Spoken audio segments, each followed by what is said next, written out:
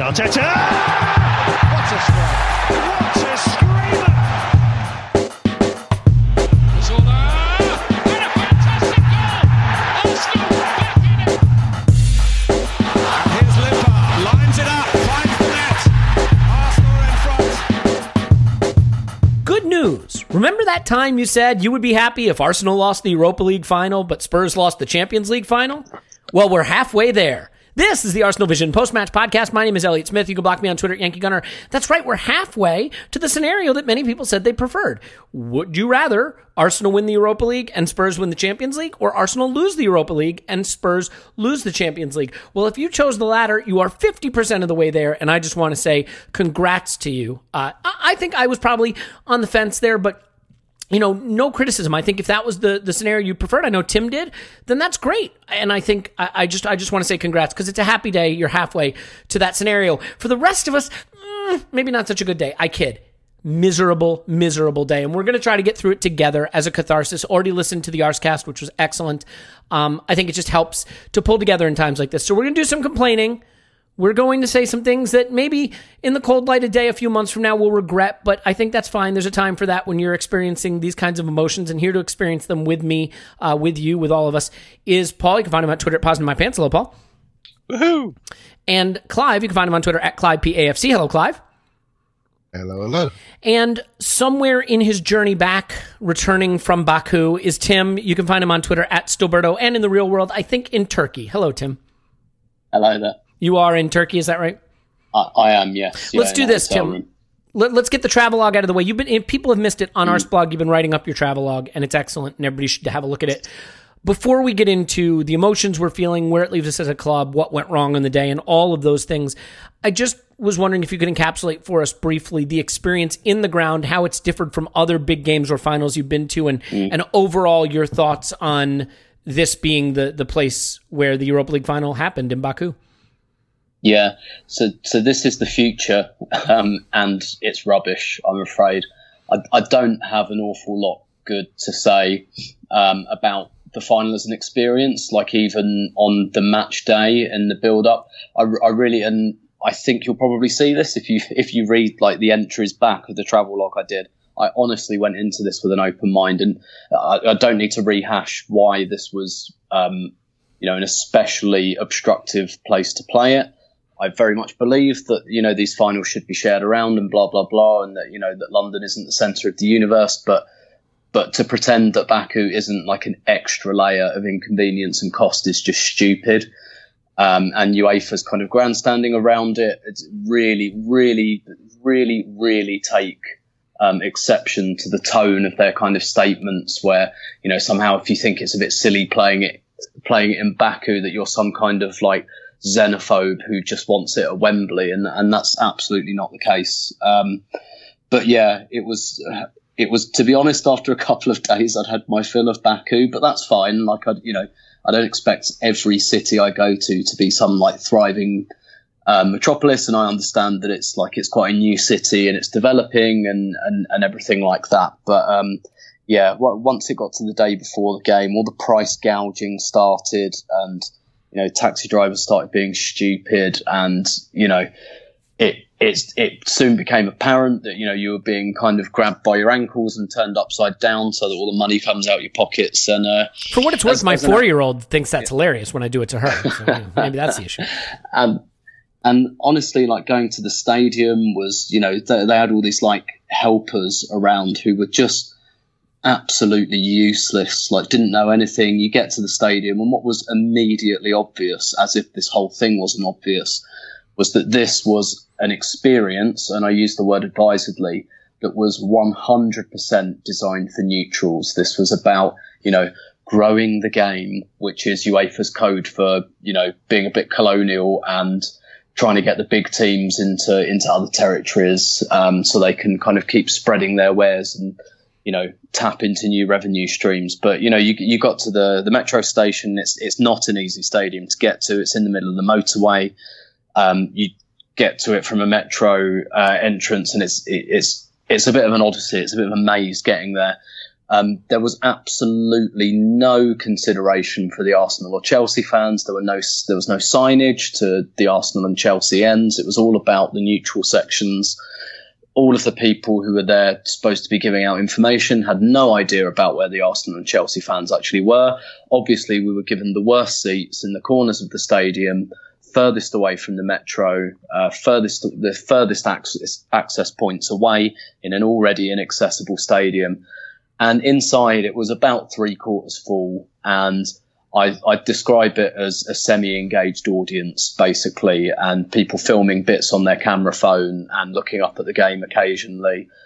And then the two sets of supporters kind of hived away in the corners of the ground. And actually, the first time this felt like a big final and not a pre-season tour was when we got to the concourse, and all of the Arsenal fans were finally together. And there's just this sense that we've all gone through a bit of a journey, financially, emotionally, geographically, to get here. And there was a really good kind of 30-minute, everyone coming together in the concourse and singing, and you really got this sense of defiance, this, well done us, we fucking managed this. And, UEFA expressly do not want us here. They've tried basically to stop us from coming, and we're the ones who, don't get me wrong, we're exceptionally privileged because we could all afford it and we could all take the time out of work. But there was a kind of, this was difficult and now we're going to have our moment here. And there was a real kind of sense of defiance and solidarity. And I was talking to Chelsea fans, during the day, and it was quite nice actually, because, it might become apparent to some people I don't have a lot of time for Chelsea or a lot of Chelsea fans, but there was this real kind of sense of solidarity, this real conversation, and how did you get here, and well fucking done to you for getting here, and everything like that. And there was an odd sense of solidarity. So where this game was really entirely designed for the neutrals, the whole experience was designed for the neutrals, and we came out the stadium afterwards and they'd laid on some buses, and we tried to ascertain where the buses were actually going, and nobody knew.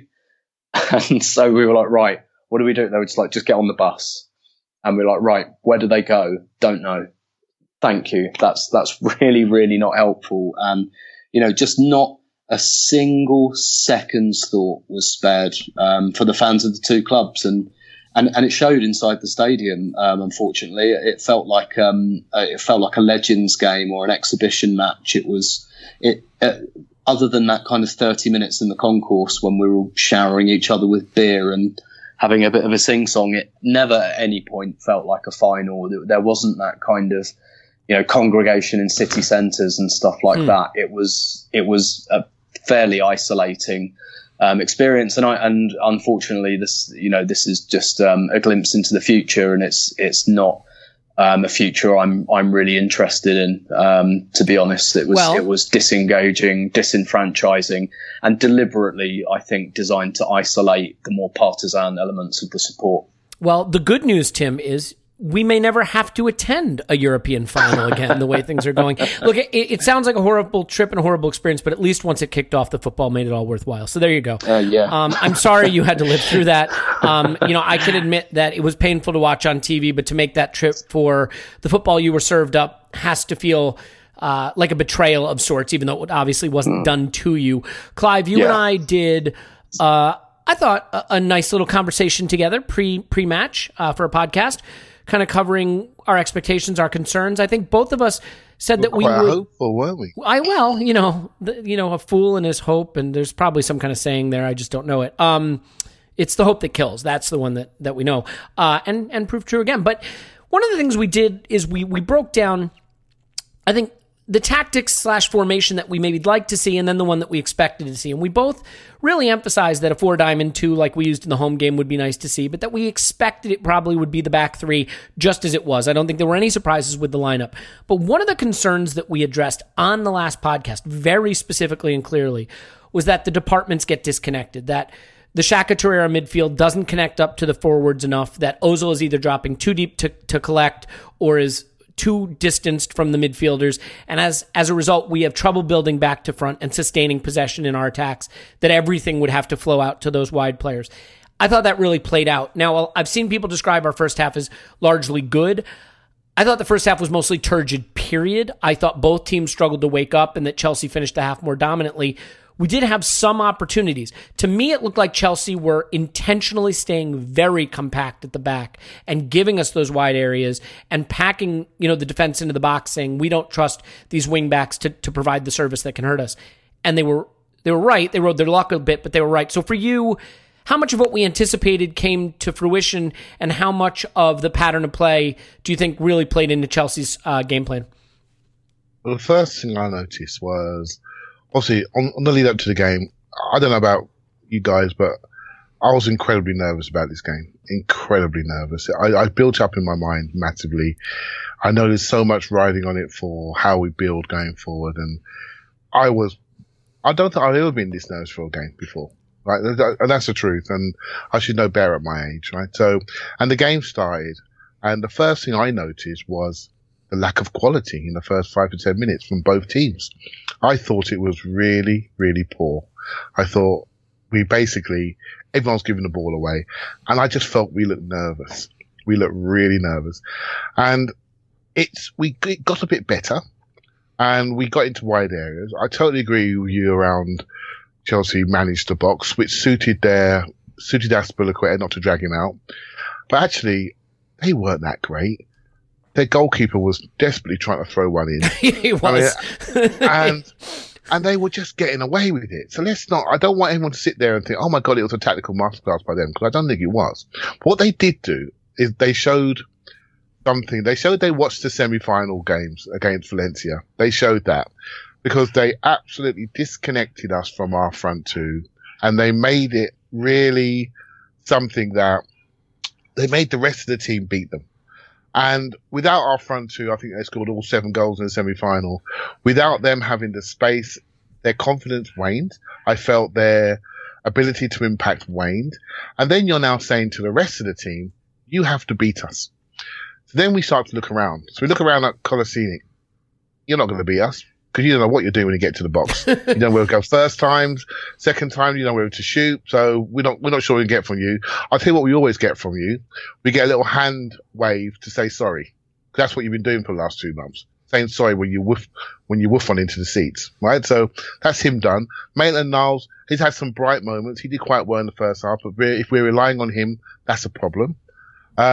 Then we have our 2 centre midfielders who have a specific job to control a bigger space than they normally want to, because our third midfielder is a complete enigma. And what they really said was to Mesut Ozil, we want you to beat us. Let's see what you can do. Well, you don't shoot. You don't pass dangerously anymore. You don't play at a pace. You can't run away from us. So we're going to make you beat us. And I thought that was a really smart tactic.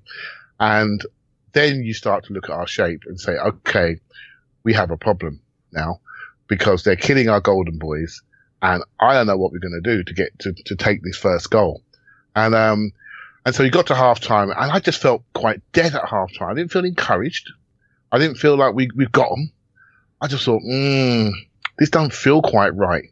I can't see how we're going to do this. We're waiting for a mistake from them or a bit of brilliance from us. And I'm like reaching into the bottom of my emotion to think what's going to happen now. And what happened was Olivier Giroud, and a moment of brilliance from them. We're 1 down, and bingo, air comes out the bag. 95% of Arsenal fans were thinking, we're done. We're done here. And they were right, for the record, because we had no response after that. I mean, the way we went to pieces after going down, I thought, was pretty shambolic. The thing is, if you want to describe the first half as a better performance, I mean, okay, it was better than the second half, but in the first hour of the match, we had 4 shots. We finished the game with 16 shots, and you can look at that and say, oh, well, we attacked. We had 4 shots in the first hour, and the game was decided at that point. And I just felt that, to your point, Clive, we emphasized the area of the pitch that we have all season, those wide spaces. Maitland-Niles played with personality, I thought. But he didn't have the final ball. You know what his crosses remind me of? They remind me a little of Iwobi's shots. Now, not the one he scored spectacularly this game, but he had a lot of crossed efforts where he just didn't make the right contact. Kolasinac had the chance in the 15th minute to first time across into the box and had 2 targets to pick out.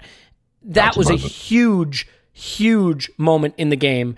And, some people have said to me on Twitter, that's a hard technique, or it's not as easy as it looks. None of this is as easy as it looks. But at that level, you want to win a European trophy. You first time that into the middle of the box and someone taps it home. So, yeah, I thought that was disappointing. Paul, the interesting thing is that the big shock of the day was not our lineup. It was, of course, they were playing Possum and Conte starts, right? And it's funny in a way because I can see why Conte's had such a weird season for Chelsea and why they're sort of perplexed with Sarri and he's struggled with him. Conte played a lot more advanced than I expected him to. The way I felt that a lot of this first half went is that Chelsea struggled to get on the ball. We struggled to get on the ball. There wasn't a lot of quality, but you could clearly see that once they got by our midfield and Hazard had the ball or they had the ball in our final third, that we looked a lot less assured defending. Did you sort of see the cracks in the armor forming earlier in the game? I think, if you take the first half, I agree. It started messy. Then we kind of had a middle section where we were starting to look fairly lively. We were having chances to have chances. Like Kolasinac had a few opportunities where he could have done something with it. And so you were kind of feeling middle in that, pretty decent in that middle 15 minutes. And then as the half wound down, the tension levels began to rise. And I think there was a collective sigh when half time came. And then they came out after halftime and they went up a level from where they'd ended. So they were a couple of notches above us by the time they got going in the second half in terms of their performance. In terms of the lineup, I think the other, you wouldn't say surprise, but major choice for them was going with Giroud, which drastically impacted how they changed and was a big determinant of the overall game, his relationship with Hazard and the combinations they played. And Pedro as well, who can look bang average during the season, but not when we play them, apparently. I do wonder if part of the issue with the first half on both sides was that there was this funky atmosphere in the stadium. I mean, we've done well in big matches. This was a big match, but it had a weird kind of atmosphere to it. And I think one of the things we could have really done with, and this team could have really done with, to get beyond the fragility and its own question marks about its abilities at the upper levels of the game, was a big atmosphere to infect our attitude, which we never got. You should be able to generate that yourselves, but more of a Wembley or a Derby attitude would have really kind of, I think, helped us be much more competitive in the game. Yeah. When the going got tough, and you should be able to generate that yourself. They came out at the start of the second half, they took it up another level, and they were already beginning to create a gap, and we were slow to adapt. But I really think this was a game of big moments by big players, and Pedro, Giroud, and Hazard. Certainly Giroud and Hazard can be regarded as big players. Hazard was brilliant. I mean, if you want to look for a ray of sunlight in all this, Hazard is hopefully off to Real Madrid. Oh, I think it's pretty clear from his comments after the match that he's gone. Yeah, and they get the money from that, but that's a big hole. Well, they have to a fill. transfer ban too, so who knows if they can even use the money. Yeah, so that's kind of interesting. Beyond that, I mean, I know there's a lot of questioning of our players, and Tim made a great point about the physicality of our team, and I think that's right. We don't have that athleticism that you need at this upper level, and yet when you go around most of these players on the field, you can pick two or three. You could maybe look at Monreal, a Fading Koscielny, and Ozil, but everybody else is a pretty significant athlete on that pitch. And yet I think the overall point is right. We haven't been this tough team, this mentally tough team, and this physically athletic team for some time. And it's just part of the overall enigma. We kind of fell away in a key phase of the game, but we had chances. Our big chances to have chances, and they didn't do that much with them. And that covers Lacazette, Aubameyang, and my heart bleeds for us and for Ozil. at what it's come to, because he certainly, to my eye, was putting in a shift and doing everything he could think of. And yet, when you compare him to Hazard, as the big price tag players who were there to make a difference, I mean, you want to cry for us and to some degree for him. Well, look, I mean, I think Ozil put in a 5 out of 10 performance, and I don't think he's alone in that. I think the focus on him is exactly what you're saying, Paul, which is that Ozil is being compared to Hazard on the other side. You know, the two sort of playmaking, attacking players who are supposed to be the fuel, the starter fluid, so to speak, for the attack, and the performance Hazard put in, which totally changed the game and won it for Chelsea, and the one that Ozil put in that was fairly anonymous. Paul, before I move on to Tim, just one quick question, and it's super, super quick. For you, is that a penalty on Lacazette?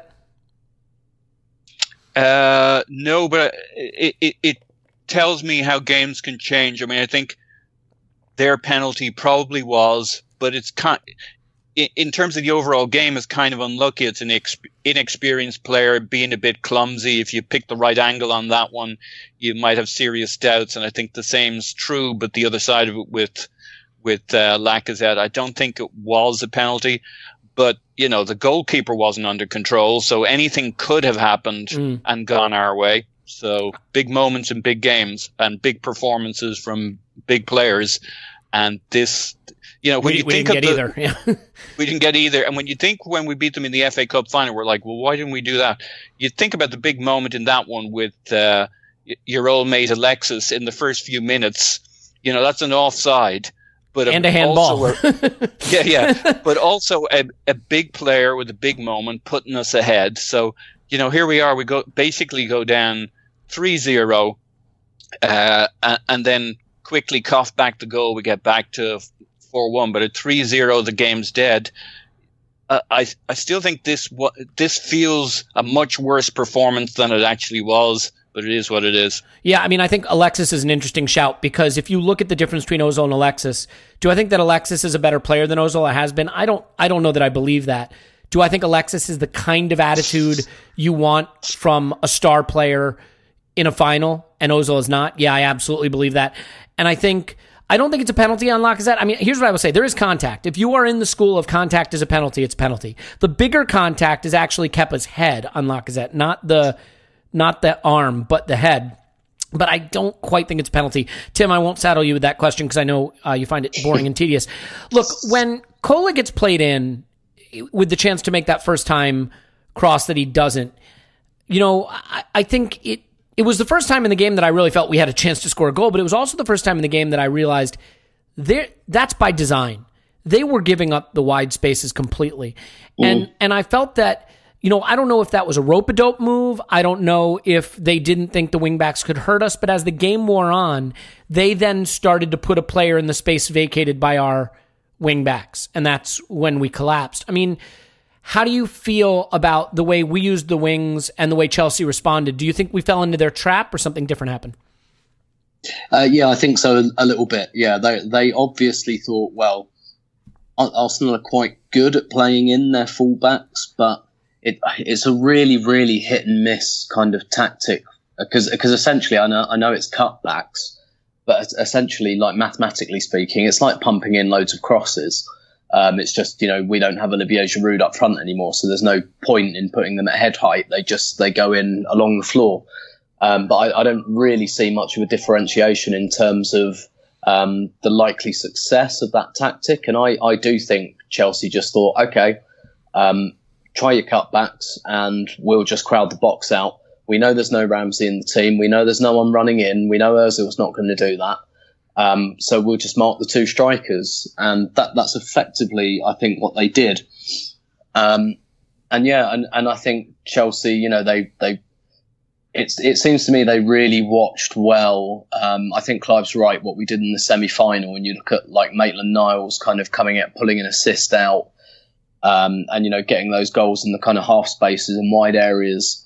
And that they just didn't really allow us to do that. They just they defended the width of the 18-yard area, and they just kind of said, look, we don't mind that much if you play Kolasinac and Maitland-Niles in, because then they've got to find someone, and we're going to make that really difficult. We're going to make it a needle in a haystack. Yeah, and there's only two people because you don't have that other extra body running into the box. Yeah. Exactly. And we've really, really, really missed that without Ramsey. We don't have enough players that do that gamble on that. Our team effectively, other than the two strikers, is like, if you looked at our kind of heat maps from most of the games this season, or average positions, they just look like a straightforward formation graphic, that there's not much fluidity there. And that's ultimately what happened. I think it was just we were a little bit predictable. Chelsea knew what was coming, and they dealt with it. I mean, Paul's right. Like, until they scored the first goal, it's not like, I wouldn't say, Chelsea looked brilliant or insanely comfortable. It was a really even game. In terms of both teams being probably slightly below par, but it was completely even until that first goal went in. But Arsenal obviously have a psychological problem when they go 1-0 down, but I do think it's more the physical thing. I just think when the tempo or the temperature of a game rises, they don't have a response. And basically what you saw yesterday was that Arsenal can play chess, but they can't play track, Mm-hmm. So when it's a chess match, they're kind of all right with that. And look, ultimately, I think, I tweeted kind of after the game that I personally, I understand all the reasons it's not going to happen, but personally, I'd end it with Emery. Now I just don't have a look. I don't really see anything. Oh, we'll come to that. I assure you, that's on the agenda. And, so basically a team shows you what they actually believe in adversity. They show you who they are in those moments. And for me, basically, when Arsenal go 1-0 down, they don't there just doesn't seem to be. I get that, Emery wants us to be like the chameleon team and all of that, but unfortunately that's not built on anything. It's like, there isn't a platform. It's just tweaks. That's all it is. And what you need, I think, is a platform, and then you tweak on top of that.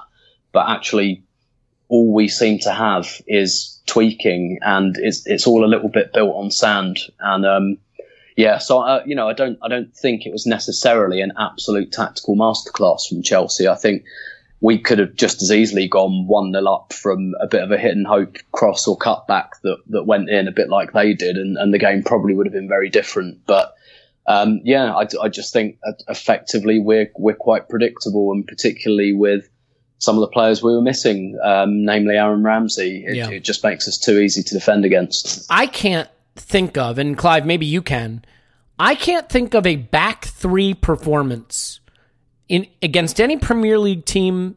I'm going to say this season, but I'll probably forget one. I can't think of a back three performance where we looked good going forward and we looked really threatening and cohesive at any point against any Premier League team this season that didn't include Aaron Ramsey in the team. There may be one, but for me, this formation relies on the verticality he delivers, because Xhaka sits, Ramsey goes, Ozil's in front, and now you have that vertical line and you have layers to your attack, and then as the ball gets into the final third, Ramsey can run beyond, and there's three in the box. Chelsea made it so it was always 4-on-2 in their box, and they handled it very comfortably. And some of that is Ozil's issue too, because he doesn't really want to get in there, and he wasn't getting in there. But like, when you have Torreira and Xhaka, and look at their heat map, to Tim's point, look at the touch map, the average position map. They are on plane, horizontal, just at the halfway line. That's where they spend their time. And then there isn't that extra verticality, that connection between the two. So for you, without Ramsey, do you see performances that lead you to believe, and again, I'm talking about in the Premier League, because we're facing a Premier League team here. I know what we did in the Europa League, and a lot of that was just on the absolute brilliance of our strikers. But can this formation work when you have those two central midfielders that want to stay on plane with each other? I mean, have you seen anything to indicate that this was going to be more effective? You can tweak it. You can have Xhaka, you can create a triangle there with Xhaka at the base of that triangle, and rather than play as one behind two, you just have two ahead of one, and you create a bit more depth in there. I think it's something that we do as Arsenal fans. I mean, I was thinking, crikey, I wouldn't mind Mustafi on this pitch. We tend to look at players when they're not there, and then we think about their best moments.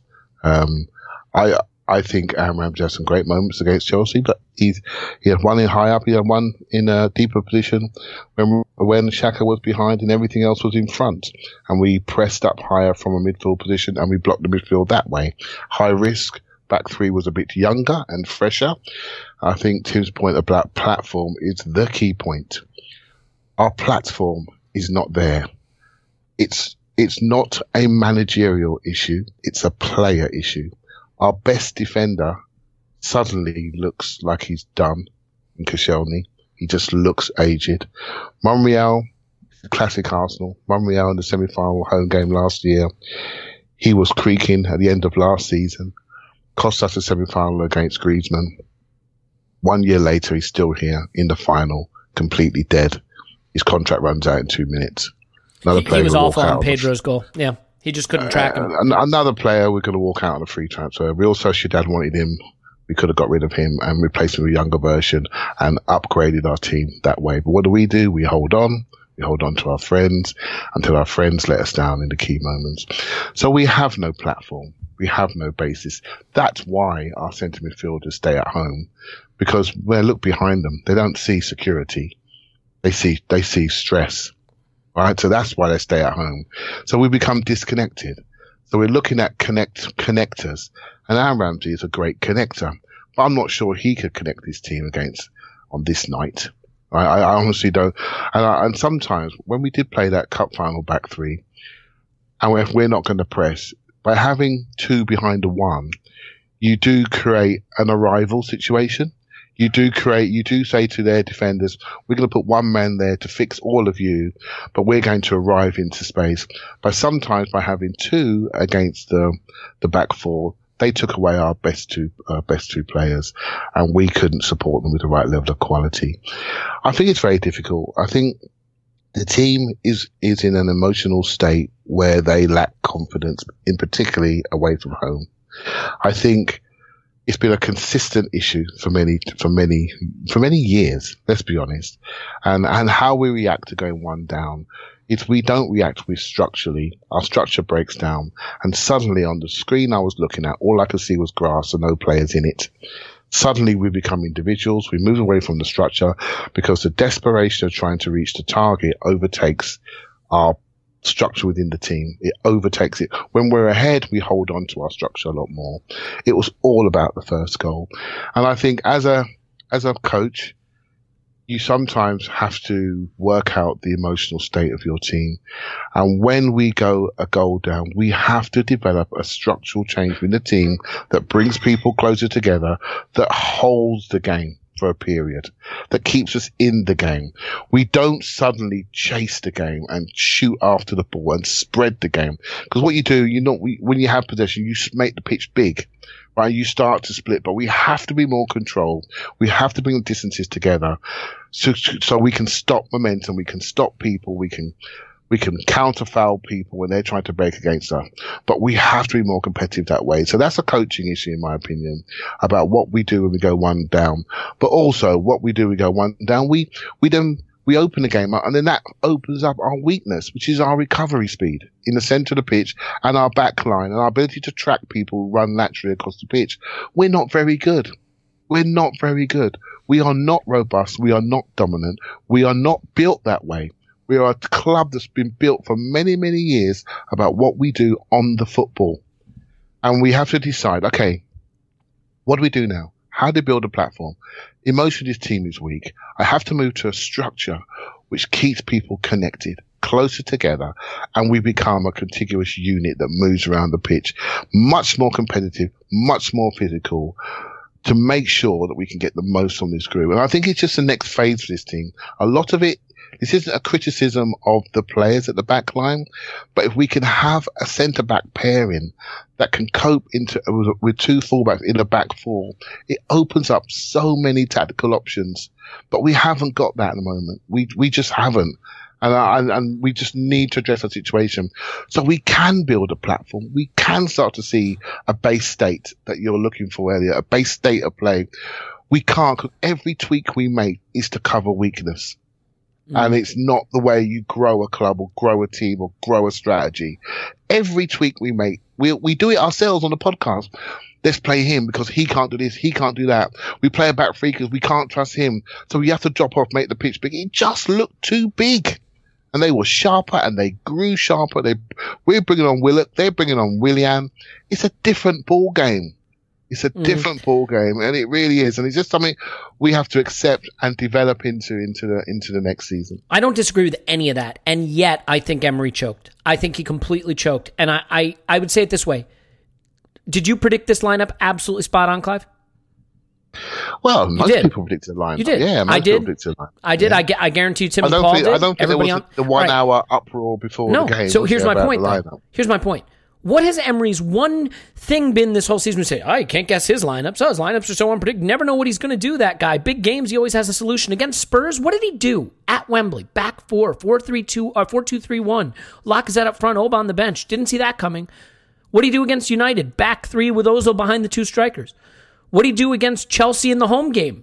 4-2. Didn't see that coming. He had strategies for each game. What did he do here? He just went with what worked in the Europa League. I've been getting it. I think he panicked. I think he choked. Instead of trusting But that's not panicking. No. That's developing continuity. That's not panicking. All right, I'll pull Paul into this debate. Well, let me say this. I think he had a strategy that worked really well in the home game against Chelsea, and I think that there were a lot of clear advantages against this Chelsea team, especially when Conte started, which we didn't think would happen, to playing a 3 or 4 man midfield, the diamond or the fourth. Well, you'd have to bench a striker. That's a big call. But if you go with a 4-3-3, but I think the point is that this is a coach who throughout the season showed a willingness to have a specific plan for these big games that he could roll out to really neutralize what these good teams do well. And in this game, he went with just what got him there in the Europa League. And we said on the podcast, Clive, we both worried about this. Are we going to be able to create enough danger? Are we going to be able to connect the departments? Are the strikers going to get cut free? Is this a game for Ozil? Can he be intense off the ball? And all the things that I'm sure Emery was worried about too came to fruition. And I know you're chomping at the bit to come back in, but let me just bring Paul in first, because Paul's going to have to go at the top of the hour of our recording. So you'll have tons of time to go wild on this. Paul, why don't you add to that and shoot down my ridiculous proposition? No, I think it's basically right. I think it was exacerbated by the fact that this lineup has 2 strikers, and therefore if they become isolated, if we're not really feeding them, and really the only person who was firing was Xhaka. I thought he actually, for the most part, had a good game with the ball at his feet. He didn't have a good game in the post-match press conference. We'll come to that. Yeah.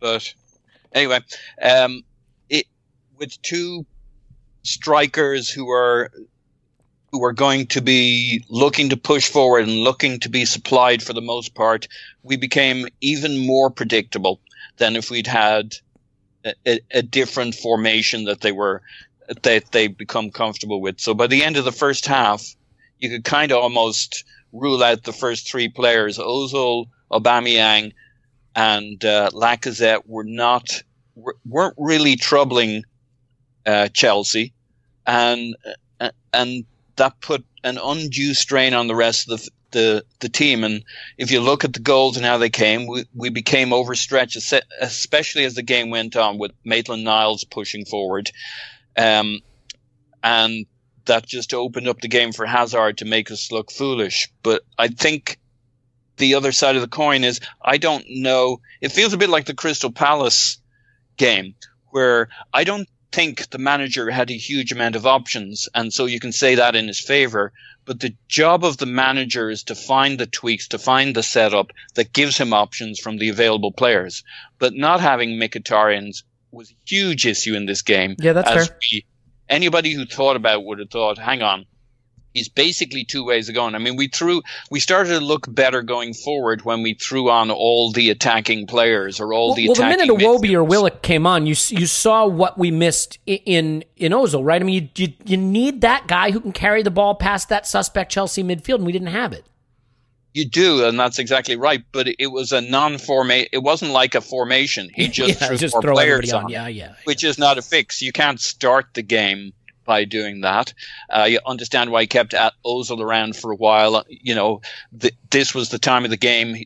You're looking to unlock their defense, but I don't think he had a lot of formation options, a lot of obvious ones. He needed to come up with a rabbit out of the hat. I understand how he started with what he started with, but once that looked like they knew how to neutralize it, he needed a rabbit out of the hat.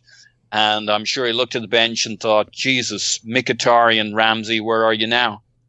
Yeah, I don't disagree with that, Paul. I mean, let me just ask you one more question, because I know we are going to have to say goodbye to you. I mean, I think it is harsh on Maitland-Niles, who I thought showed great personality, and there were moments in the game where he was brilliant. Had one fantastic stand-up tackle against Hazard in the box. He tried to drive forward. I thought his first touch was really loose. That's an area that he's going to have to really focus on. And his crossing wasn't great, and Kolasinac the same. Just for him, I thought it was a 3 out of 10 performance. I mean, what do you make of the fact that we have a system that emphasizes needing big performances from two positions that are being filled by, you know, a sort of 5 out of 10 player on one side and a young kid learning his role on the other?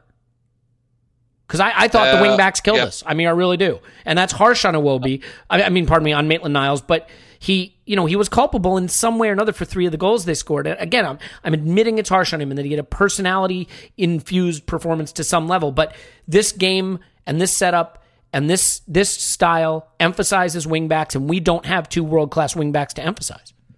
Well, it was always the thing that was likely to snap, which was if they neutralized Kolasinac, where else were we going to hurt them? We couldn't hurt them with Ozil, Laka, and Auba. So it was like, well, let's get a little bit more aggressive with Ainsley Maitland-Niles, and Hazard's rubbing his hands there, and that's where, especially after the first goal, but even the first goal came from that side. I'm not saying it was Maitland-Niles' fault, but I think it was Emerson put in the ball to Giroud for the bullet header, but you could see we were quite narrow at that point. You could see where the trouble was going to come from as we stretched the play more. I mean, the second goal, I think, is Maitland-Niles pushing up through the middle to try and he's playing out of the middle. He's trying to start a counter. Yep. Mm-hmm. Yeah, it makes him maybe a youthful mistake, but we've seen other people do that, and that hole is where they hit us from for the second goal. And yeah, I think that's right. I think what I hope to see next year is that we actually double down on playing those younger players rather than Emery tries to tighten things, shore things up and be even more conservative as he was in the run-in. But when you look at this, you see why a manager gets nervous playing the younger players. I thought overall there was a lot to be positive about with Maitland-Niles, but obviously defensive, he's a more attacking-minded guy, and given a little license to push forward, contributed to the gaps that Hazard was finding over on that side. So unfortunate for the guy, though. Yeah. And again, I want to be clear. All the respect in the world for the job he's done down the stretch this season and the work he's put in to learn that position. I just think, unfortunately, in a final, you're going to be remembered by your mistakes. And he had a couple that hurt us. Paul, we got to say goodbye to you. Is that correct? Yep. All right. Well, we're sorry to lose you, but thanks. Paul's on Twitter, Positive My Pants. We will talk to you soon, I'm sure. Yeah, you'll have to go Emery out, the 3 of you without me, I'm afraid. I think it'll probably I've got other places to be. Just be me and Tim swords out dueling with Clive, but that's fine. Talk to you in a bit. All right, cheers. Bye. So, Tim, I think we should get on to the Ozil topic just real quick before we move on to some of the more overarching issues. Obviously, a fine contrast can be drawn between the way Lucas Torreira came sprinting off the pitch crying and the way Mesut Ozil came off the pitch, basically, I mean, if he had gotten on all fours and crawled, he might have gotten there faster. Let me ask you, first of all, for all the problems I have with Ozil, I thought he had a 5 out of 10 night on a night when a lot of players did. And I'm starting to wonder if he had sprinted off the pitch when the board went up, would the conversation surrounding him after the final have been different? But the way he went off and the money he's making and the performance he put in and the fact that it was Willock for Ozil and a very pointed switch, what do you make of just sort of the whole situation around that substitution, his performance, and the conversation around him that's ensued since then? Yeah, I've said many times on this podcast that inside the stadium, there's not an indifference to Ozil amongst Arsenal fans that I perceive anyway. But like it's very much like an online thing, like when Ozil doesn't play away from home, which is most away games now, Like, there's never any, like, I remember what it used to be like when someone like Bergkamp or Henry missed a game. It's like, oh no, we haven't got Henry. This is bad. Like, no, nobody really cares when Ozil's not playing. From what I can gather, it doesn't really seem to create any conversation. What I'll say from the point of view of in the stadiums, when he was substituted, that is like the most emphatic booing I've ever heard. And I've not, things haven't really, that felt quite sudden to me because, like I said, there's almost like, particularly with the travelling fans, I think almost like an apathy towards Ozil. I don't pick up that people hate him either per se, but it was really, really savage. It was really savage. And obviously it's like a high emotional moment of the game. Like, we've just gone 4-1 down and everyone's like really cranky and pissed off. And then he starts doing what he always does, which is kind of walk off at a snail's pace. And so there's a lot of frustration building there. But this really wasn't just like a quick like expression of frustration. This felt like something had really built up and that people are just a bit fed up. And like you say, he doesn't really ever play awfully. He's like too good for that. It's not like he gives the ball away or pumps it out of play. It's just barely imperceptible that he's on the pitch at all. And I don't think that's entirely his fault. I do think Emery and Ozil is just a bad cocktail. The way Emery sets his teams up is just not the way to get the best out of Ozil. But I also do think he's in a state of protest, effectively. I think he's doing lots of things which he wants it to be known he's unhappy. Did you hear that story about when he didn't play at Burnley and like it came up online that he was playing Fortnite, during the game, and that felt a little bit pointed to me, and it just feels like he's playing up a little bit, basically. But and look, we've said many times you can't discuss his performance without the context of the salary, and I think that's maybe why patience snapped, because people, see him as a blocker to this team and this club going. They're not seeing enough of the good stuff from him, and they understand that his contract is a blocker for us, and actually that's not really his fault. That's the club's fault. The club gave him the contract, and he's they didn't have to, and he doesn't have to surrender it just because we say so. It would be nice if he did a little bit more and he was a little bit more engaged, because I even think an Ozil in a team that that isn't really built to get the best out of him should be doing better than this. And I think you're right. I think the fact it was Willock was really pointed. The fact that Willock then did more in his 13 minutes than Ozil did made that even more pointed, and a point well made by the manager. But it never felt like this situation was resolved when Ozil came back into the team. I think that was a necessity thing rather than because things had been genuinely mended between Ozil and Emery. And I think this one might rumble on a little bit, and I think this will define our summer. And what's quite interesting is that we're quite used to, as Arsenal fans, having like summers dominated by transfer sagas over big players, but this might be the first time that we want the big player to go rather than trying to like beg him to stay. So I think this one's going to run and run. Unfortunately, I think this is just going to be the, to quote Queens of the Stone Age, it's going to be the feel-good hit of the summer. Yeah, I don't know what the answer is, because we're not a club that can stick 350,000 a week in the reserves. And I think Ozil will be happy to do it. He'd be fine sitting at home playing Fortnite, collecting his check. I don't get the sense that not playing would make him say, "Fine, I'll take a wage cut to leave." That's never happening. I think the Germany thing plays into that. Not just because any justified feelings he has of being personally betrayed, but I do think a little bit of his hunger's gone since that World Cup and everything that happened both to him and to Germany. And now he's kind of sunk into a contract with a team that probably isn't going to compete for the duration of his contract. And I do think his hunger's gone a bit. Yeah, well, and the problem is I don't think he can play for Emery anymore effectively, and you can't stick him in the reserves. I think you have to sell him and subsidize the wage and take a small fee. He has to go.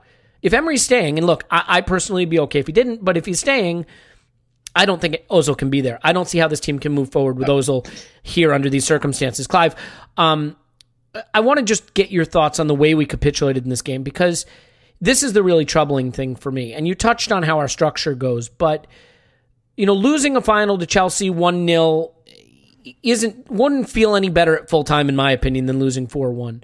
But the extent to which the team just went to pieces is a concern, because at 1-0, Chelsea's not very good.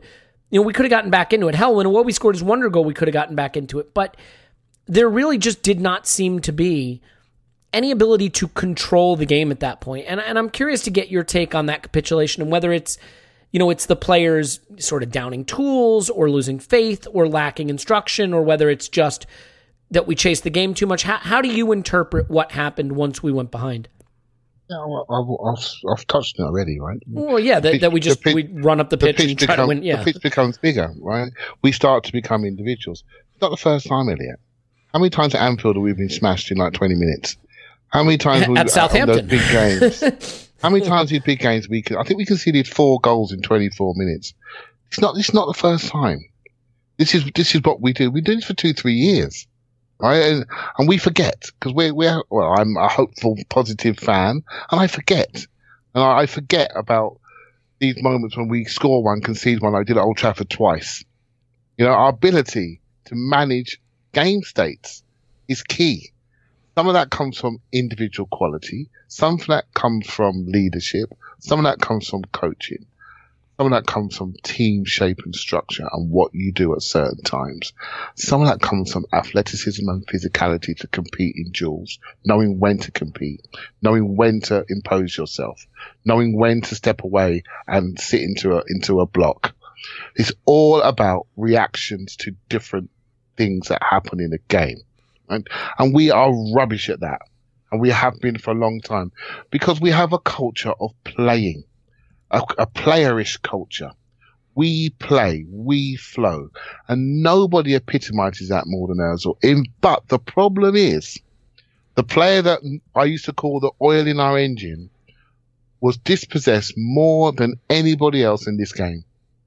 And if that player is dispossessed more than anybody else in your game, your team is disconnected. So you can't build momentum, you can't build pressure, you can't make other teams do things they don't want to do. And so we then become susceptible to what they want to do to us. And the moment the game was broken open, we then lose confidence, because we're now relying on, I can't even think, I don't know how, I just can't think how many times away from home recently, I just can't even think of a game where we've come from 1 or 2 goals from behind and got something out of the game. I mean, Valencia, but that's a different kind of situation, obviously. Yeah, but okay. Because it's a second leg, and we were leading. We were still ahead. We're still ahead. We were still ahead. I'm only saying it because I'm sure other people will think of it, but I agree with you that doesn't count. Yeah, I just can't think. And I go to a few home games a year, about 10 games. So I've been in the stadiums. I just can't think. Oh no, when we're away, what actually happens? So we lack a little bit of assurance and confidence in these situations. So who do we blame? Who do we blame? I mean, seriously, who do we blame? Got a thought. This has been going on for 3-4 years. Who do we blame? Wenger. Oh, sorry. No, who do we blame? Emery. No, seriously, who do we blame? I'm asking you the question. Who do we blame? I mean, look, candidly, I think that is the part where coaching shows up the most. That's me. I'm not saying it's right.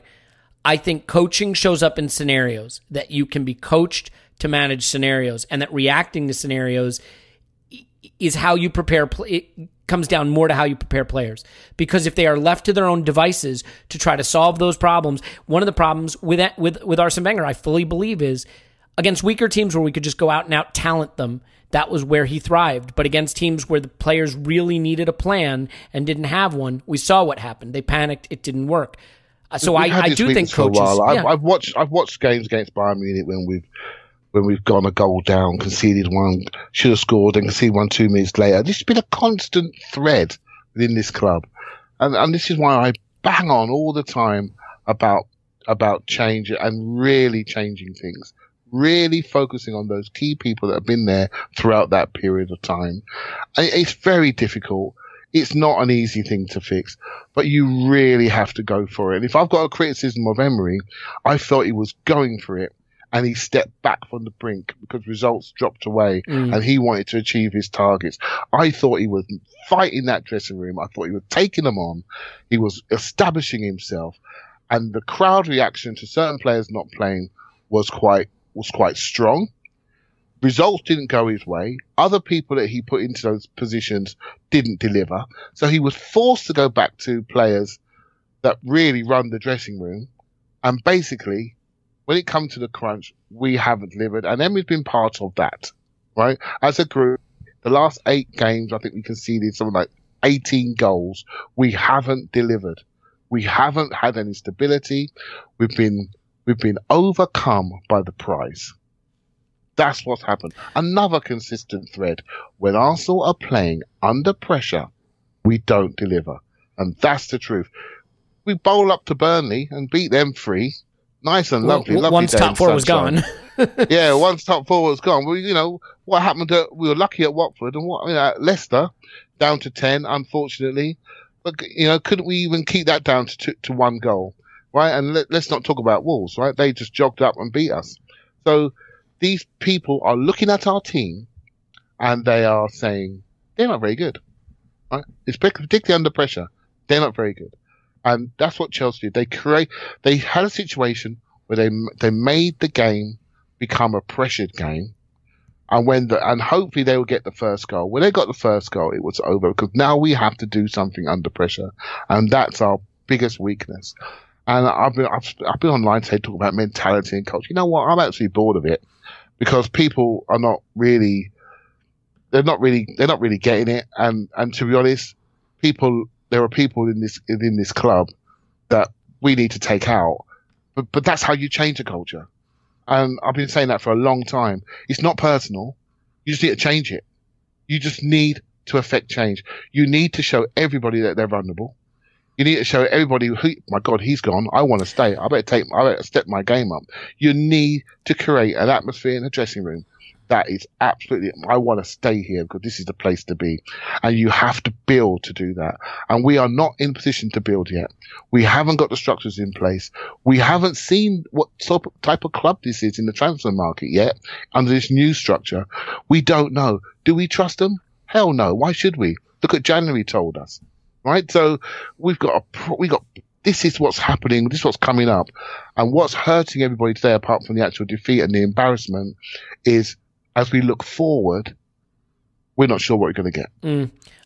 I would say one point about that, though, is that, if to your point, Emery tried to make his stand, Ramsey is in the departure lounge, so I'm not going to rely on him, and Mesut Ozil is not doing what we need him to do, so I'm not going to rely on him, and he tried to take a stand against some big personalities in the team, and if he had to relent because the results weren't going his way, or the dressing room was pushing back, or someone from over his head pressured him to get those players back in the team, you do have to wonder, if he lost that battle, can he recover the dressing room? The team collapsed down the stretch after he gave in on those players. We had a little good run, and then it all fell apart when Ramsey obviously got injured. I do think if you try to make that stand and it doesn't work, and there's sort of a coup, then you have to wonder, can you get the respect back? We don't know. I know. It's pure speculation. I get that. Tim, I know you want to add on the capitulation once we went behind, and I'll talk a little bit about pressure because I think there's an interesting point to be made there, Clive, that does relate to Emery. But, Tim, for you, that capitulation is something you've talked about a lot. So, in this game, is this just sort of the apotheosis of what you've been describing with Arsenal and our challenges when faced with adversity? Yeah, absolutely. And I'm gonna refer to something I have referred to before on this podcast recently, and I might repeat myself a bit, for which I slightly apologise, but I think it's a point that really needs to be hammered home.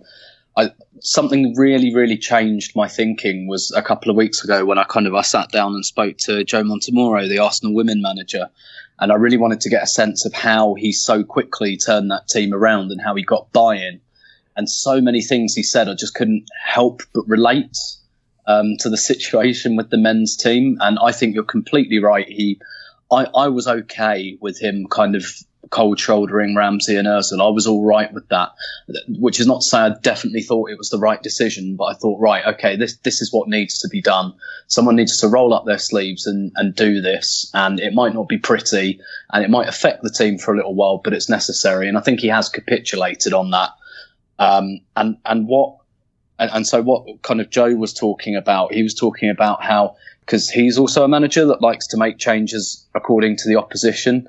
But he said, I didn't do that for the first 6 months. I picked the same team, same formation, because I wanted them to believe in our style. I wanted there to be a core style, and I wanted them to believe in it.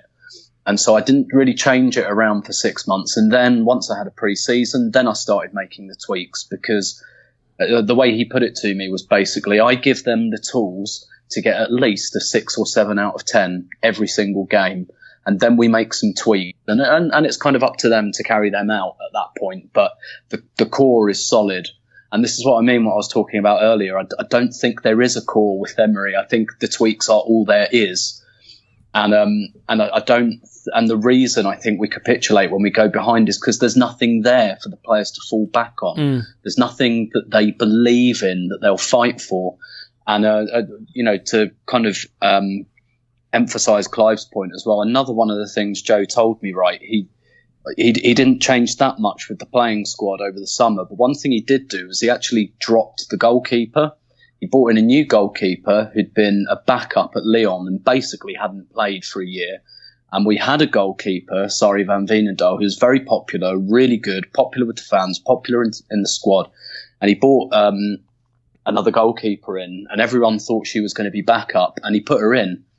And I asked him about that, and he said, basically, he didn't feel like Sari, the number one goalkeeper, had been challenged enough. And he thought it would be good for her to have that challenge. But he also said, I wanted to introduce somebody into the group who basically had gone to Lyon, who are the best team in the world. She was the second goalkeeper. She didn't play. And he said, I wanted to bring someone into the group who would kill to play, who was absolutely desperate, who was taking a massive risk in her career, coming to a country where she didn't really speak English, taking on a big challenge with a team with an established international goalkeeper. And he said, I wanted that in the group. I wanted everyone to see that nobody's position is safe. And it's one of the few decisions of his I questioned with the women last season. But when he explained it, I thought that actually that's really insightful. This is more than this was about more than just picking another goalkeeper. This was about how that decision affects the group. And this is the thing. I don't think Emery has got that kind of buy-in from the group. And I don't think, other than Ozil, it's mutiny per se. I just have this sense, and I can only speculate, and I don't know. I just have this sense that they don't really know what they're supposed to be doing, and that there's nothing there that they really truly believe in. And that's why they won't fight tooth and nail for it, because it's not because they don't care or they're overpaid wastrels or they're crap or that they hate the manager. It's just that there's not anything there for them to get their teeth into, to buy into. And that, I think, is why we get these listless performances. And when we go 1-0 up, we're kind of a different beast. We look buoyant then, but it's largely, I think, because it's like they're individual feats rather than, even like we saw like a few like very nicely constructed goals earlier in the season where, we're playing out from the back and you think, okay, this is Emery ball. This is what he wants. And that's gone as well. And it's basically, when I watch Arsenal now, I can't work out what they're trying to do.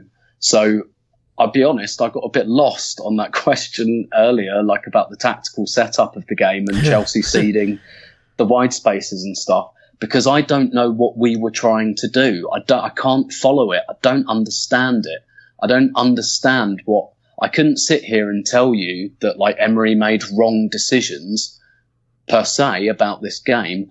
I don't know what decisions he made. That's the point. And that for me is why I would cut the cord, because, and again, I'm speculating. I don't have like the inside knowledge. It's my gut. I just have a feeling that this is it, that this is kind of it with Emery, and that it's not really going to change, that it's not like we're not building towards something. I think it's all just a little bit listless. And I think the players think that as well. And I don't think they want to think that, but I think they do. And I think you can see it. Yeah. And look, I think there's a few things to realize. If you take over a Sevilla, if you take over an Everton, if you're David Moyes, you have players that want to win, are willing to buy into whatever philosophy you have if it works. I think when you take over at big clubs, PSG, Barcelona, Manchester United, for example, Arsenal, and you have players like Mesut Ozil and Aubameyang and Lacazette and Aaron Ramsey, they want to not just win, they want to play a certain way. Those players want to play a certain way, and I think in his heart of hearts, at his core, I think Emery is a little conservative. I think Emery wants to play football that is a little safer. I think that he, under pressure, opts to defend instead of attack. And, Clive, you mentioned attack, and I want to let you talk about your coaching philosophy here in a second. So let me just go on one for about 30 seconds, maybe even 20. A game can be pressurized, but within the game, you can make that pressure go away with the way you approach it. And what I mean by that is look at Pep. How does Pep make the game less pressurized for his team and more pressurized for the opposition? By having all the ball, by having all the chances. You look at Kepa. Kepa wanted to throw the ball in his net. We never put him under enough pressure. 4 shots in the first hour, 12 shots in the last 30 minutes when the game was lost. The way you make a game less pressurized for your team, if you're a big club, is you impose your attack on their defense. You hold the ball for 65 or 60% of the game, or you take 15 shots and a half, and you basically let your team feel that they are dominating. Now, that doesn't mean you're always going to win, but that takes some of that pressure off. But when you sit and you don't hold the ball and your left wing back passes so poorly that he's the worst passer on the pitch, even worse than your goalkeeper, and the ball is constantly coming back down that wing, and you're constantly trying to spray it out to either an inexperienced or a technically not gifted wing back, and these attacking players can't get the ball at their feet, don't get a touch, don't get a shot, don't get involved, you're not creating pressure. We didn't pressurize Chelsea, and I look at the end of the game, and I realize it's game state. It's totally game state, I get it. But when Willock is on and Iwobi is on and they're running past Chelsea defenders and we're taking 12 or 11 shots in the last 20 minutes and creating chance after chance, again, totally get it, game state, game was over. But that's how you flip the feeling of pressure onto the other team. And I just feel that Emery's football does not take the pressure off his players and put it on the opposition very effectively. And a great example of that, I hate to bring it up, is the Barcelona second leg against PSG, where he went a little conservative and he put all the pressure on his players with the way he approached that game. And I get it, the referee helped a lot there, but it's the point that the pressure, because of the way he's set up, was placed more heavily on his players. And that is a dangerous way to go in big games. And in general, over the course of a season, I think his philosophy leaves his players not able to pressurize the opposition as much as they could. If there's one thing that Arsene Wenger did against small teams is he put them under a mountain of pressure because he just let his talented players run around and attack the crap out of them. And we just don't take a lot of shots. We don't create a lot of big chances. And that puts the pressure back on you. So, Clive, for me, I want a manager. It's getting back. Yeah, well, I mean, let's get to a situation where when Arsenal Football Club is on the pitch, the balance of the play puts the pressure on the opposition. And for me, I look at a couple statistics this season. The shots we took, the big chances we created, the XG4. I get we're not great defensively, and that's not totally Emery's fault. But we didn't put our opposition under enough pressure this season consistently. And against Chelsea, I don't think Kepa wanted to throw a goal in his net. I don't think we ever made them nervous enough, and I think that is consistently where he has failed this season, is creating environments for our team to pressurize the opposition more. I mean, give me. I know you really back this guy, and you believe that he can turn it around. No. Well, I'm sorry. I don't want to put words in your mouth. Tell me what you're feeling. Please don't put words in your mouth. Yeah, right? I know, and there'd be nothing wrong with that. Really by important. The way. Okay. I think my situation is with Emery is I feel if we were to change the manager, you're just changing a cog in a wheel that's dysfunctional, right? So I look at the wheel, I look at how the manager is supported, and I include Arsene Wenger in his latter days, by the way, how he wasn't supported and had to carry the club.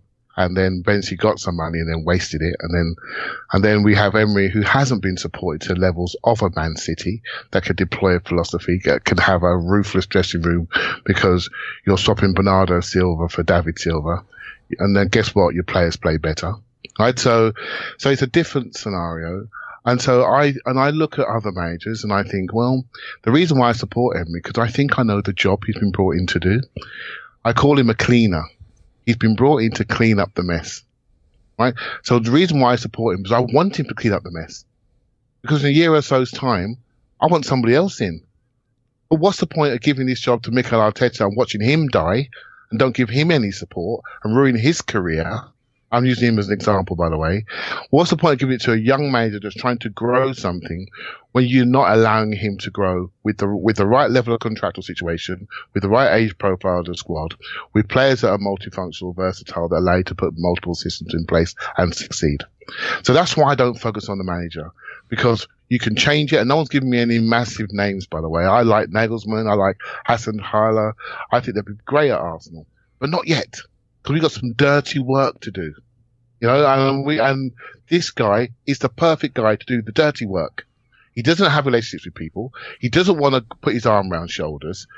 He's a coach, and he's not looking for connections. He's looking to deliver on the pitch, and he hasn't been able to do it with this squad at the moment. So it's going to be, I read something last night about what sort of targets you got. He said, I'm not quite sure of our targets at the moment. That's been dealt with by the club. So we've gone from a manager that absolutely knows everything about the club to somebody that's actually just a coach. And I think the players feel this, to add to Tim's point. I think they've had somebody that's been in their top pockets all the time and is emotionally connected to them, to somebody that they can't connect to. They don't love. I spoke about that before about we don't love this guy. He's just doing a job for us. He's doing a functional job. He's a functional coach. And that's it. And I likened him to Rafa Benitez, although he has had love in the past. But you know what I meant by that, in style, right? Mm-hmm. He's that type of professional coach. So I just think he's a cleaner. And so let's allow him to clean, because there's work to do. Now, if you want to bring somebody else in, I'd be quite interested to know if we do that. I think we have to change. I think we have to change how we support managers significantly. So I wouldn't be against that. If we did bring in a more lovable coach per se, a hipster coach, I'd be okay with that. But let's support him. Let's not just bring him in and do what we've done to Emery in the latter years or periods of Wenger's reign. Let's support him properly. And, we're in a situation where from the top down in this club, we're not set up correct. There is no sort of common goal, common presence. We all know that our owner was not at this game. He was not there, right? And so there is nothing. There's just nothing that we believe in from the top down. So why should the players believe in it? Why shouldn't they look after their pockets? Why shouldn't they look after their families? If we're stupid enough to give them that money, why shouldn't they? Why shouldn't Carl Jenkinson stay here for 8 years on 40 grand a week? Why shouldn't he? Because we're stupid enough. We're stupid enough to do it. So we can change the manager. Of course we can. Why not? We've been asking for manager change for the last 5 years or so. Let's change another one. But the fundamental issues are far greater than that, in my opinion. And that's why I don't leap to that conclusion immediately. And if you want to talk about chance creation, and we talk about the style in the football, well, the style of football is great when we win, and when we lose, it's crap. And by the way, let's look at our creative midfielders. What the fuck are they doing? Well, we don't have any. You see what I mean? We don't have any. Well, exactly. What are they doing? No, seriously, what are they doing? So we could easily lose 3 of them this year of the 4 that we would all spring to mind. And we saw maybe a 5th one last night who's 19. But we haven't got the resources to call on in the right state of their careers. So that's why I don't focus on the manager immediately, because I just think he's a tool towards change. And that's it. He's a cleaner and he's cleaning up house. So within that context, I support him. Right? I don't think he's the dream person, but I support him within the context by which we hired him. And that was in a 2-year process to get us back into the Champions League. Yeah. It's simple as that. We have to do it. and I thought we could have done it in 1. And we all did. And that's where disappointment comes in. Right? So, and now I'm thinking, you know what? And I'm less confident if we can do it next year, because the landscape of football is changing around us. It's getting worse. It's getting worse for us. It's getting worse. I agree with we are not reacting. We sat here when Chelsea arrived. We sat there and smiled and said, we're Arsenal. They won't do anything. Since Abramovich has come, they've won 5 premierships. They've won 5 FA Cups. They've won Champions League. They've won 3 League Cups. And they've won 2 Europa Leagues. Yes, they've got £1.5 billion worth of investment into their club over that period.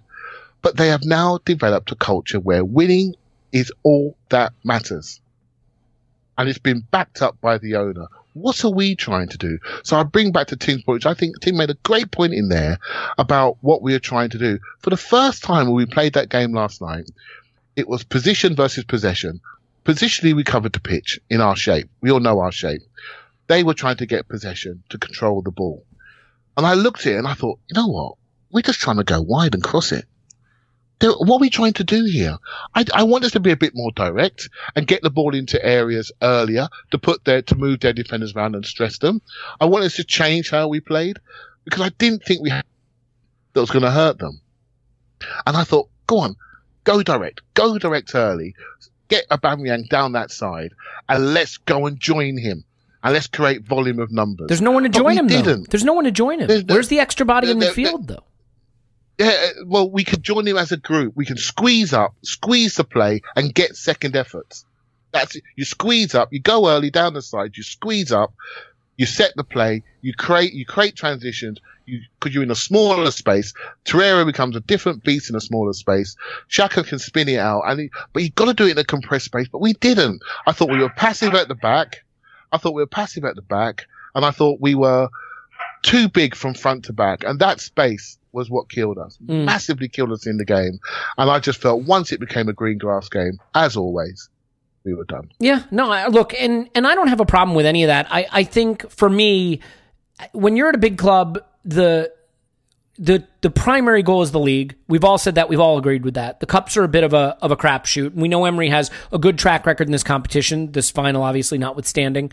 But the league is the target, and I think for a big club to thrive in a league, you've got to have your talented players engaged and enjoying their football. And, you know, it's really tough because you look at Jose Mourinho. Jose Mourinho had a lot of success, but why does he fail after a couple of seasons? Why did his message start to fall on deaf ears? Because, yeah, it's fun to win a Champions League or a league, but after a couple of seasons, no one wants to play Jose Mourinho football.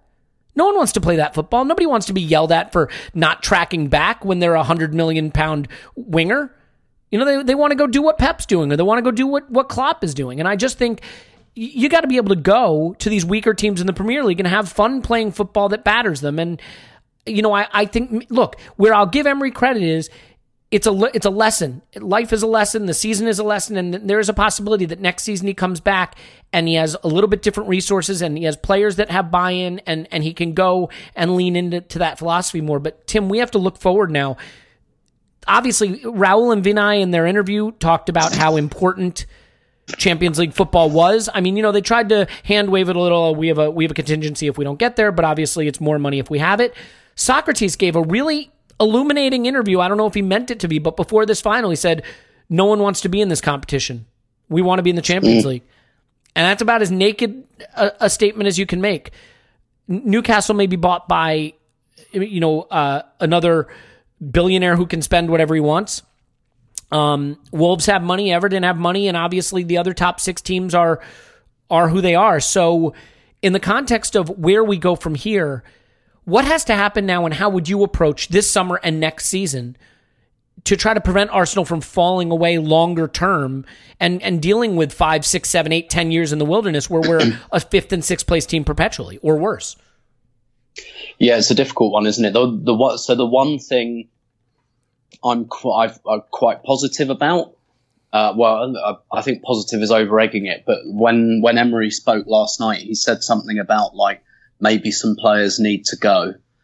And I think I know probably the one player he absolutely had in mind when he said that.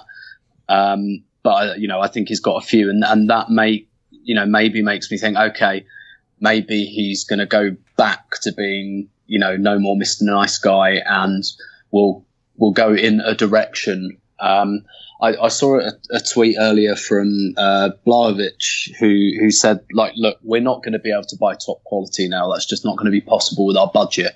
But what we can do is at least we can become more balanced. So we might not be buying from the top shelf anymore, but just some players who make us a little bit more competitive. And I think that's a really well-made point, and that's got to be our aim at the moment. You know what, Tim? We've got to. Then it's a good thing we have a world-class scout and a top-quality technical director in place to get us. Oh wait, never mind. Yeah, indeed, and that's got to be the aim now. That actually Emery, he knows his players now, and I thought that was, when he said that, the season's over, and he said, right, we got to move a few of these guys on, and he's done his assessment, and he's got to try and move towards, like I was saying, like a style, a platform that like these players can grip and understand and believe in. And, that might not be, we might not be buying the likes of Aubameyang or Lacazette to do that. But if we can get some kind of young, hungry players, we can up like the physical side of the team. We might be buying a few James Milners, a few Jordan Hendersons like Liverpool did. I don't have a problem with that, because what's clear at the moment is that this is going to take some time. And we're not going to be, this is like a 2 or 3 year thing at least, really. So we've got to take stock, take some painful decisions that need to be taken to try and move forward. Because what we've kind of tried to do this year, I think, is really try and wing it back into the Champions League. And to be fair, we should have been able to do that, given the way the league season unfolded. But that was only ever going to be like a little bit of a bridge. That wasn't, getting back into the Champions League wasn't ever going to mean that these painful decisions didn't have to be made. So in effect, I don't think what needs to be done has changed. We've just got slightly less money to do it with. And obviously we're a third year in the Europa League now. And so something really terrible could happen on Saturday to make that even worse. And unfortunately, it is impossible to ignore that context as well, because that's very stark. And so really what we've got to try and do is transition, I think, towards a style. And build for that specifically? I mean, because that obviously means having either Emery sets the style or someone else does, Yeah, and personally, my preference would be for someone else, because I'm not sure Emery is really capable of that. I'm not really sure he's that manager. Well, he's on record this week as saying he views us as a team that should be a chameleon. So it kind of undercuts exactly what you're suggesting you should do. Exactly, yeah. Well, but I read chameleon as somebody that can manage the gain states we talk about. Yeah, that's fine. By the way, Clive, if he means it that way, fine. There's always a little bit of inscrutability about his language, and that's not a criticism. I think he's done brilliantly. If you read the article, he follows it with gain state quotes. So I want a team that can press, I want a team that can have the ball, I want a team that can hurry the opposition. He quotes game state scenarios after that quote. So I think he wants a team that can react. So this is what we're talking about. All right, let me get some specificity. Major weakness is a lack of reaction. Let me get some specificity from you, Clive, because I want to specifically dive into this then, because we have a task ahead of us next season that I think is a daunting one, in that we didn't get it done in top four this season with a big opportunity presenting itself, but a lot of things fell into place to give us that opportunity, namely the other teams chasing top four kind of collapsing in the same manner that we did, just not quite as badly as we did. Next season, I think we may have to take some medicine, and the medicine may be Project Youth. Next season may have to be about incorporating academy players, getting younger, renewing. Because I look at this like a plane that's getting more and more beat up. You know, when you have this plane, and it's not flying great, and you're like, slap a 30-year-old Mkhitaryan on it, and it gets back up in the air, and you're like, slap a 29-year-old Aubameyang on it, it gets back up in the air. But like, at some point, that plane is going to crash, because Mkhitaryan, older, Aubameyang, older, Mustafi, well, not Mustafi, but Socrates, older, Koscielny, done, Nacho, done. All over the pitch, there are key players. Ramsey gone on a free, players leaving on free, players that don't have resale value. And so for you always talk about blow it up. Is the best way to blow it up next season to say, you know what, Willock, you're going to get more games. ESR, you're going to get games if he's not going back on loan. Saka and Nelson and Bielik to some extent, and Chambers and Holding. I mean, do we have to use next season to try to build value in and experience for this young crop because we can't buy our way out of this problem anymore? Yeah, I think I'd like to see more of them. I think it's a default reaction to say throw the kids in. I would like to see more of them. I would like to see their pathways slightly opened.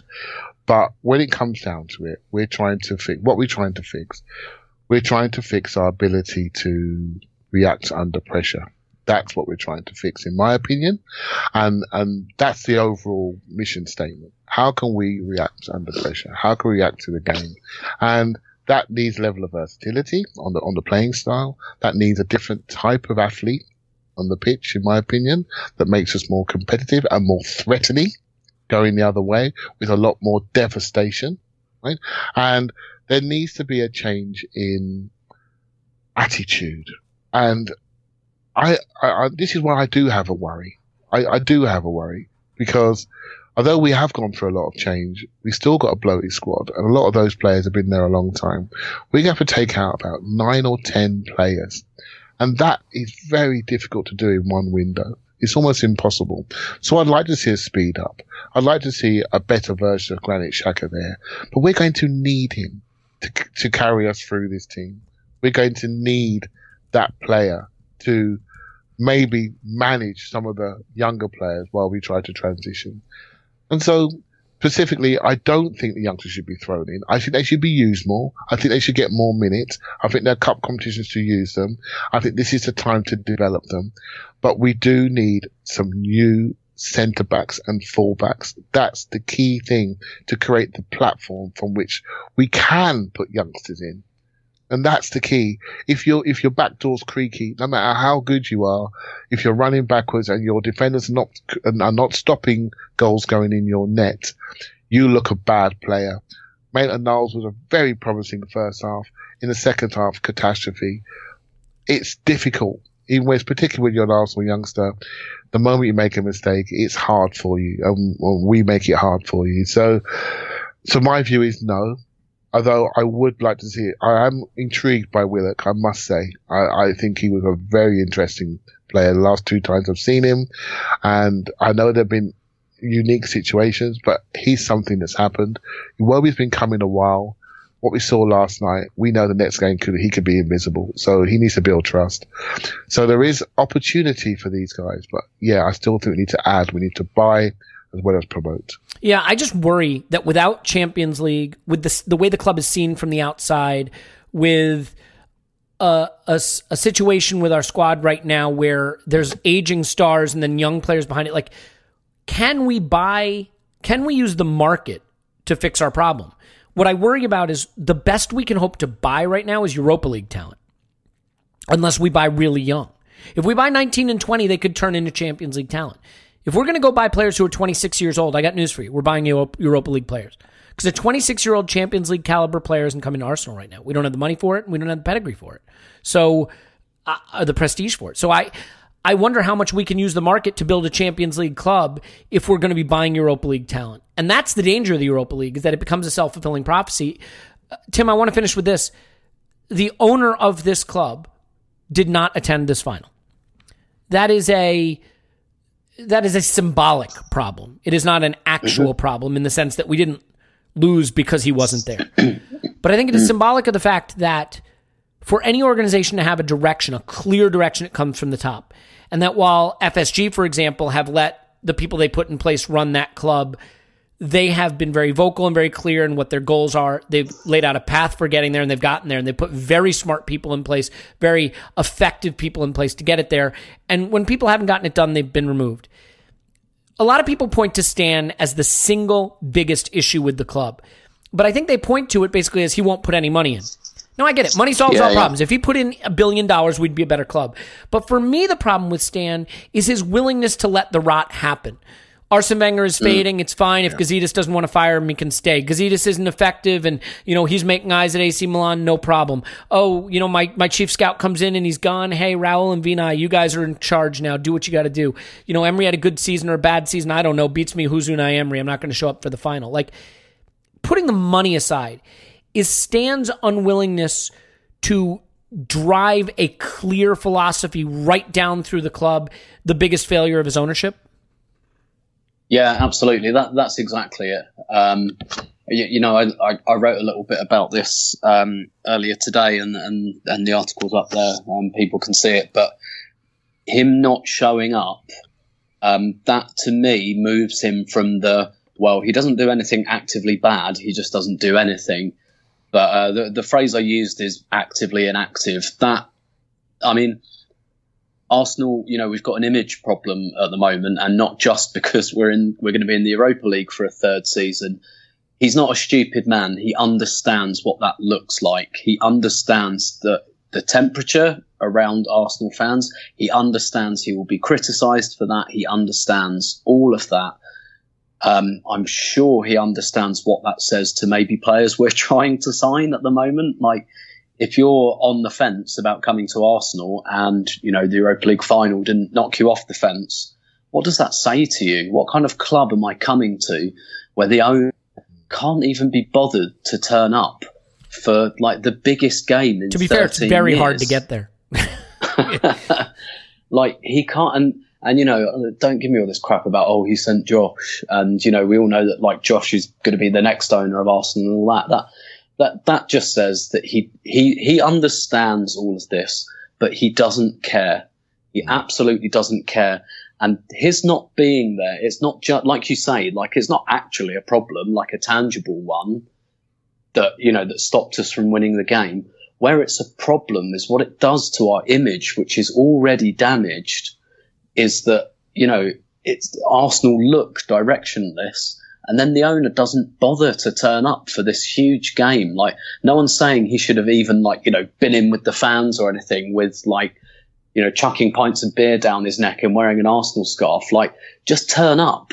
Like, it's not difficult. I appreciate what I can tell you from experience that Azerbaijan is not an easy place to get to. But I don't think that he'd be, I don't think that Stan Kroenke would be, looking at Skyscanner for 3 stopovers in random hotels in the middle of Turkey. I'm pretty sure he could fly straight in and then fly straight out again, and nobody would be any the wiser. But this to me was like an active, I know how this looks and I just don't care. And unfortunately, that's hugely disenfranchising for the fans and everything like that. But we're in a position where we're going to have to go on our pulling power, our history, our name to try and get players in, because we're not that attractive to come to at the moment. And if you're a prospective player and you've got Arsenal in play and you've got a couple of other clubs interested, and then you see that and you think, why am I going to come here? Because what it does is it takes away optimism. It takes away the faith that anyone could have that this club is going to try to do something to turn this situation around, that they don't find it acceptable. It says that the owner doesn't care, finds it completely acceptable where we are and is perfectly happy with it. It just reeks of a complete lack of ambition and dysfunction. And I think it is the single biggest problem with Arsenal at the moment. Yeah, and you know what? And I'll let you jump in here, Clive, before we say goodbye, but I'll say this. The great sports teams in the world have one thing in common throughout all their leadership: coach, executive, general manager, technical director, owner, whatever it is. They hate losing more than they love winning. They hate losing.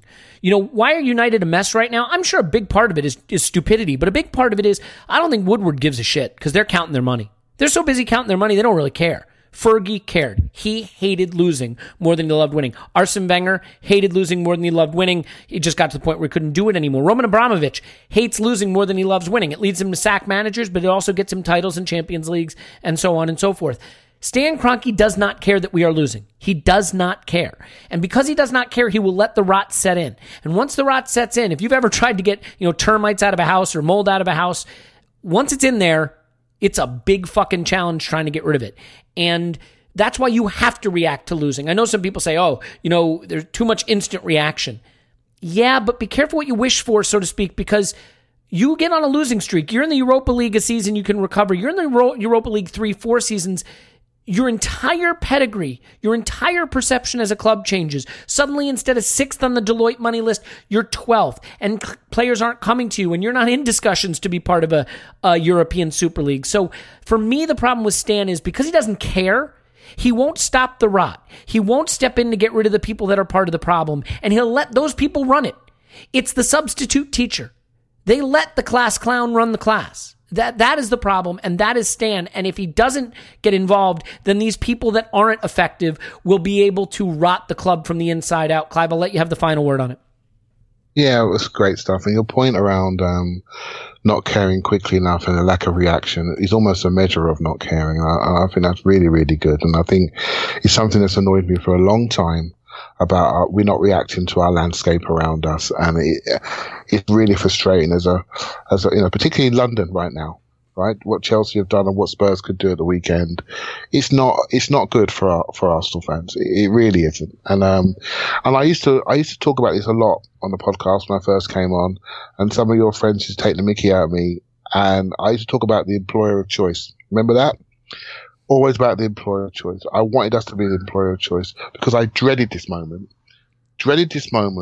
where we wouldn't be the place where people wanted to be. And this is exactly what's happening. And until we get everything right within the club, including the owner, and create those common goals, those common messages, we've seen little snippets, but I don't trust any of it. Until we get that right, and create an ambience around the club that says, I want to be there for the right reasons, rather than I want to be there because I want to buy my family a house in Dubai because they're going to pay me stupid money. Right? That's where we are at the moment. We need to change that. Rip out the guts of the club, clean it up. We're not going to get it from the top. We have to accept that we've given the crown jewels away to an idiot. Right? So we have to accept that. Until he changes, which I don't think he's going to. So, but within the structure of the football side of the club, maybe we can do something to develop something that the fans can connect to, understand, and get behind. Because at the moment, I know it's one day after a massive loss, which is the worst I felt in 2004 when Chelsea last beat us in Europe. It feels pretty empty. Yeah, well, that cheered me right up. Let's leave it there, unfortunately. Hey, you know the good thing, though? All of us may not have to worry about this. And honestly, water off a duck's back. We may not have to worry about it because by Sunday, none of us may be football fans anymore. So there's always a silver lining. The fact that we have now put the future of our football fandom in the hands of Liverpool is quite sickening. Tim, I hope you will find a good fallout shelter to hide in over the weekend. He can be found on Twitter at Stoberto. Thank you, sir. Thank you very much. My pleasure. Yeah, maybe just stay in Turkey a little bit longer, see what happens at the weekend. Yeah. Clive's on Twitter at ClivePAFC. Thanks, Clive. Thank you very much. Been a Scouser all your life, right? All my life. All your life. My name's Elliot Smith. You can block me on Twitter. Calm down. Yeah, you can block me on Twitter, Yankee Gunner. Please give us a 5-star review. I do want you to know that we appreciate it when you do that. And even though I joke around and say write nasty things about us, and you do, and that's great, when you give us a review, it really means a lot to us. I think being able to be a part of this conversation as we all go through this and try to figure it out together means a lot. We try to engage a lot on social media where we can, and we really appreciate you feeding back and connecting with us and all of us sort of having this conversation and trying to figure it out. None of us have the answers, obviously, but maybe eventually, one of these days, we'll all be celebrating something really, really special, and it can start with Liverpool getting the job done at the weekend. In any event, we'll have transfer stuff coming up next week, so you can look forward to that. And until then, we will talk to you after Liverpool 10, Spurs 0.